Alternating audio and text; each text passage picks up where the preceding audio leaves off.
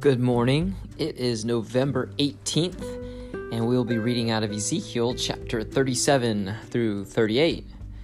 And this is called a Valley of Dry Bones, and this sounds like it's something right after a horror flick. The Lord took hold of me, and I was carried away by the Spirit of the Lord to a valley filled with bones. He led me all around among the bones that covered the valley floor. They were scattered everywhere across the ground and were completely dried out. Then he asked me, "Son of man, can these bones become living people again?" "Oh, sovereign Lord," I replied, "you alone know the answer to that." Then he said to me, "Speak a prophetic message to these bones and say, 'Dry bones, listen to the word of the Lord. This is what the sovereign Lord says.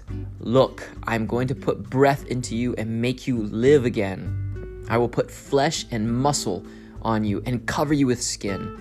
I will put breath into you and you will come to life. Then you will know that I am the Lord." So I spoke this message just as he told me. Suddenly, as I spoke, there was a rattling noise all across the valley. The bones of each body came together and attached themselves as complete skeletons. Then, as I watched, muscles and flesh formed over the bones. Then skin formed over to cover their bodies, but they still had no breath in them. Then he said to me, "Speak a prophetic message to the winds, son of man. Speak a prophetic message and say, 'This is what the sovereign Lord says.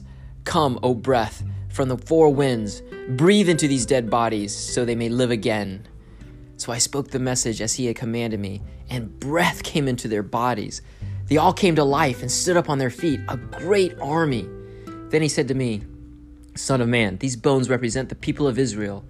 They are saying, we have become old, dry bones. All hope is gone. Our nation is finished.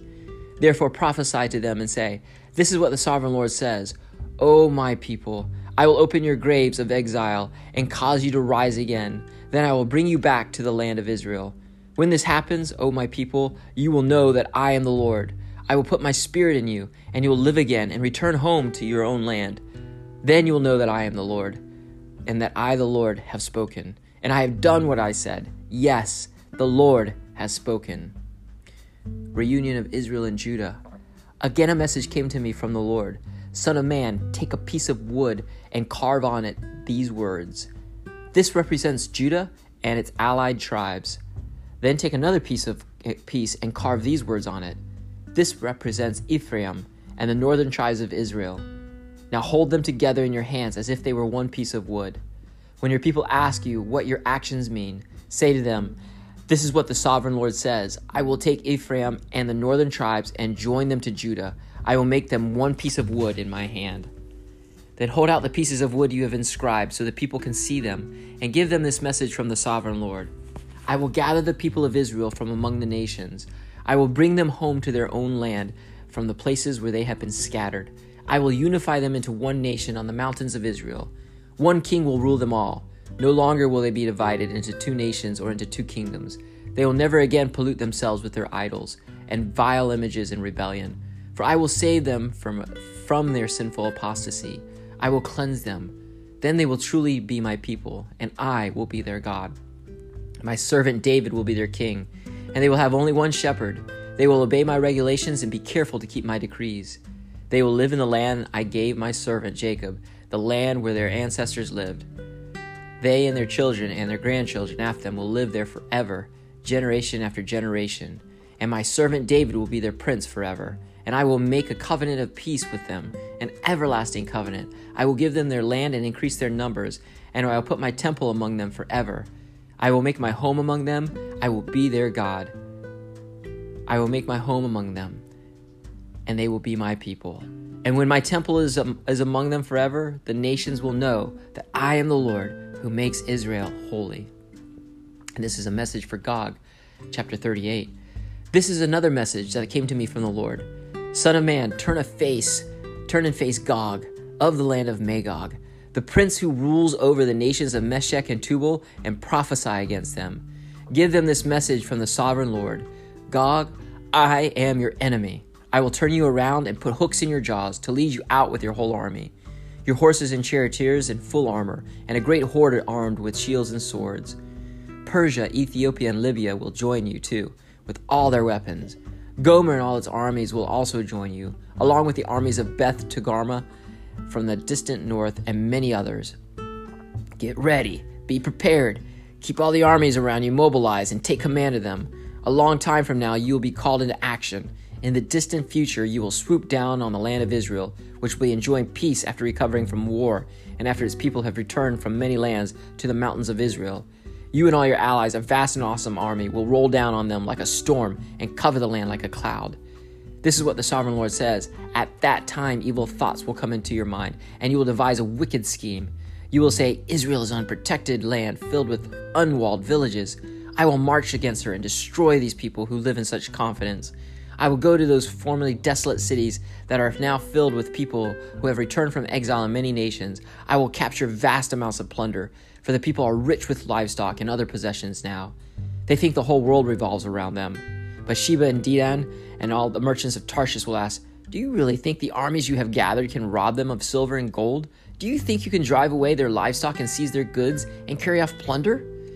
Therefore, Son of Man, prophesy against Gog. Give him this message from the Sovereign Lord. When my people are living in peace in their land, then you will rouse yourself. You will come from your homeland in the distant north with your vast cavalry and your mighty army, and you will attack my people Israel, covering their land like a cloud. At that time in the distant future, I will bring you against my land as everyone watches, and my holiness will be displayed by what happens to you, Gog. Then all the nations will know that I am the Lord. This is what the Sovereign Lord asks. Are you the one I was talking about long ago when I announced through Israel's prophets that in the future I would bring you against my people? But this is what the Sovereign Lord says. When Gog invades the land of Israel, my fury will boil over. In my jealousy and blazing anger, I promise a mighty shaking in the land of Israel on that day. All living things, the fish in the sea and the birds in the sky and the animals of the field, the small animals that scurry along the road, and all the people on the earth will quake in terror at my presence. Mountains will be thrown down, cliffs will crumble, walls will fall to the earth. I will summon the sword against you on all the hills of Israel, says the Sovereign Lord. Your men will turn their swords against each other. I will punish you and your armies with disease and bloodshed. I will send torrential rain, hailstones, fire, and burning sulfur. In this way, I will show my greatness and holiness, and I will make myself known to all the nations of the world. Then they will know that I am the Lord. In the New Testament today, we've entered James, and this is continuations of James chapter 1, verses 19 through chapter 2, verse 17. Listening and doing. Understand this, my dear brothers and sisters. You must all be quick to listen, slow to speak, and slow to get angry. Human anger does not produce the righteousness God desires. So get rid of all the filth and evil in your lives, and humbly accept the word God has planted in your hearts, for it has the power to save your souls. But don't just listen to God's word, you must do what it says. Otherwise, you are only fooling yourselves. For if you listen to the word and don't obey, it is like glancing at your face in a mirror. You see yourself, walk away, and forget what you look like. But if you look carefully into the perfect law that sets you free, and if you do what it says and don't forget what you heard, then God will bless you for doing it. If you claim to be religious, but don't control your tongue, you are fooling yourself, and your religion is worthless. Pure and genuine religion in the sight of God the Father means caring for orphans and widows in their distress and refusing to let the world corrupt you. My dear brothers and sisters, how can you claim to have faith in your glorious Lord Jesus Christ if you favor some people over others? For example, suppose someone comes into your meeting dressed in fancy clothes and expensive jewelry, and another comes in who is poor and dressed in dirty clothes. If you give special attention and a good seat to the rich person, but you say to the poor one, you can stand over there, or else sit on the floor. Well, doesn't this discrimination show that your judgments are guided by evil motives? Listen to me, dear brothers and sisters. Hasn't God chosen the poor in this world to be rich in faith? Aren't they the ones who will inherit the kingdom he promised to those who love him? But you dishonor the poor. Isn't it the rich who oppress you and drag you into court? Aren't they the ones who slander Jesus Christ, whose noble name you bear? Yes, indeed, it is good when you obey the royal law as found in the scriptures. Love your neighbor as yourself. But if you favor some people over others, you are committing a sin. You are guilty of breaking the law. For the person who keeps all of the laws except one is as guilty as one person as a person who has broken all of God's laws. For the same God who said, "You must not commit adultery," also said, "You must not murder." So if you murder someone but do not commit adultery, you have still broken the law. So whatever you say or whatever you do, remember that you will be judged by the law that sets you free. There will be no mercy for those who have not shown mercy to others. But if you have been merciful, God will be merciful when he judges you. What good is it, dear brothers and sisters, if you say you have faith, but don't show it by your actions? Can that kind of faith save anyone? Suppose you see a brother or sister who has no food or clothing, and you say, "Goodbye, and have a good day. Stay warm, eat well." But then you don't give that person any food or clothing. What good does that do? So you see, faith by itself isn't enough, unless it produces good deeds. It is dead and useless. And the Psalms for today is pretty short. It's Psalms 117, 2 verses. It says, "Praise the Lord, all you nations. Praise him, all you people of the earth. For his unfailing love for us is powerful. The Lord's faithfulness endures forever. Praise the Lord." And the Proverbs for today is Proverbs chapter 28, verse 1. And it says, "The wicked run away when no one is chasing them, but the godly are as bold as lions."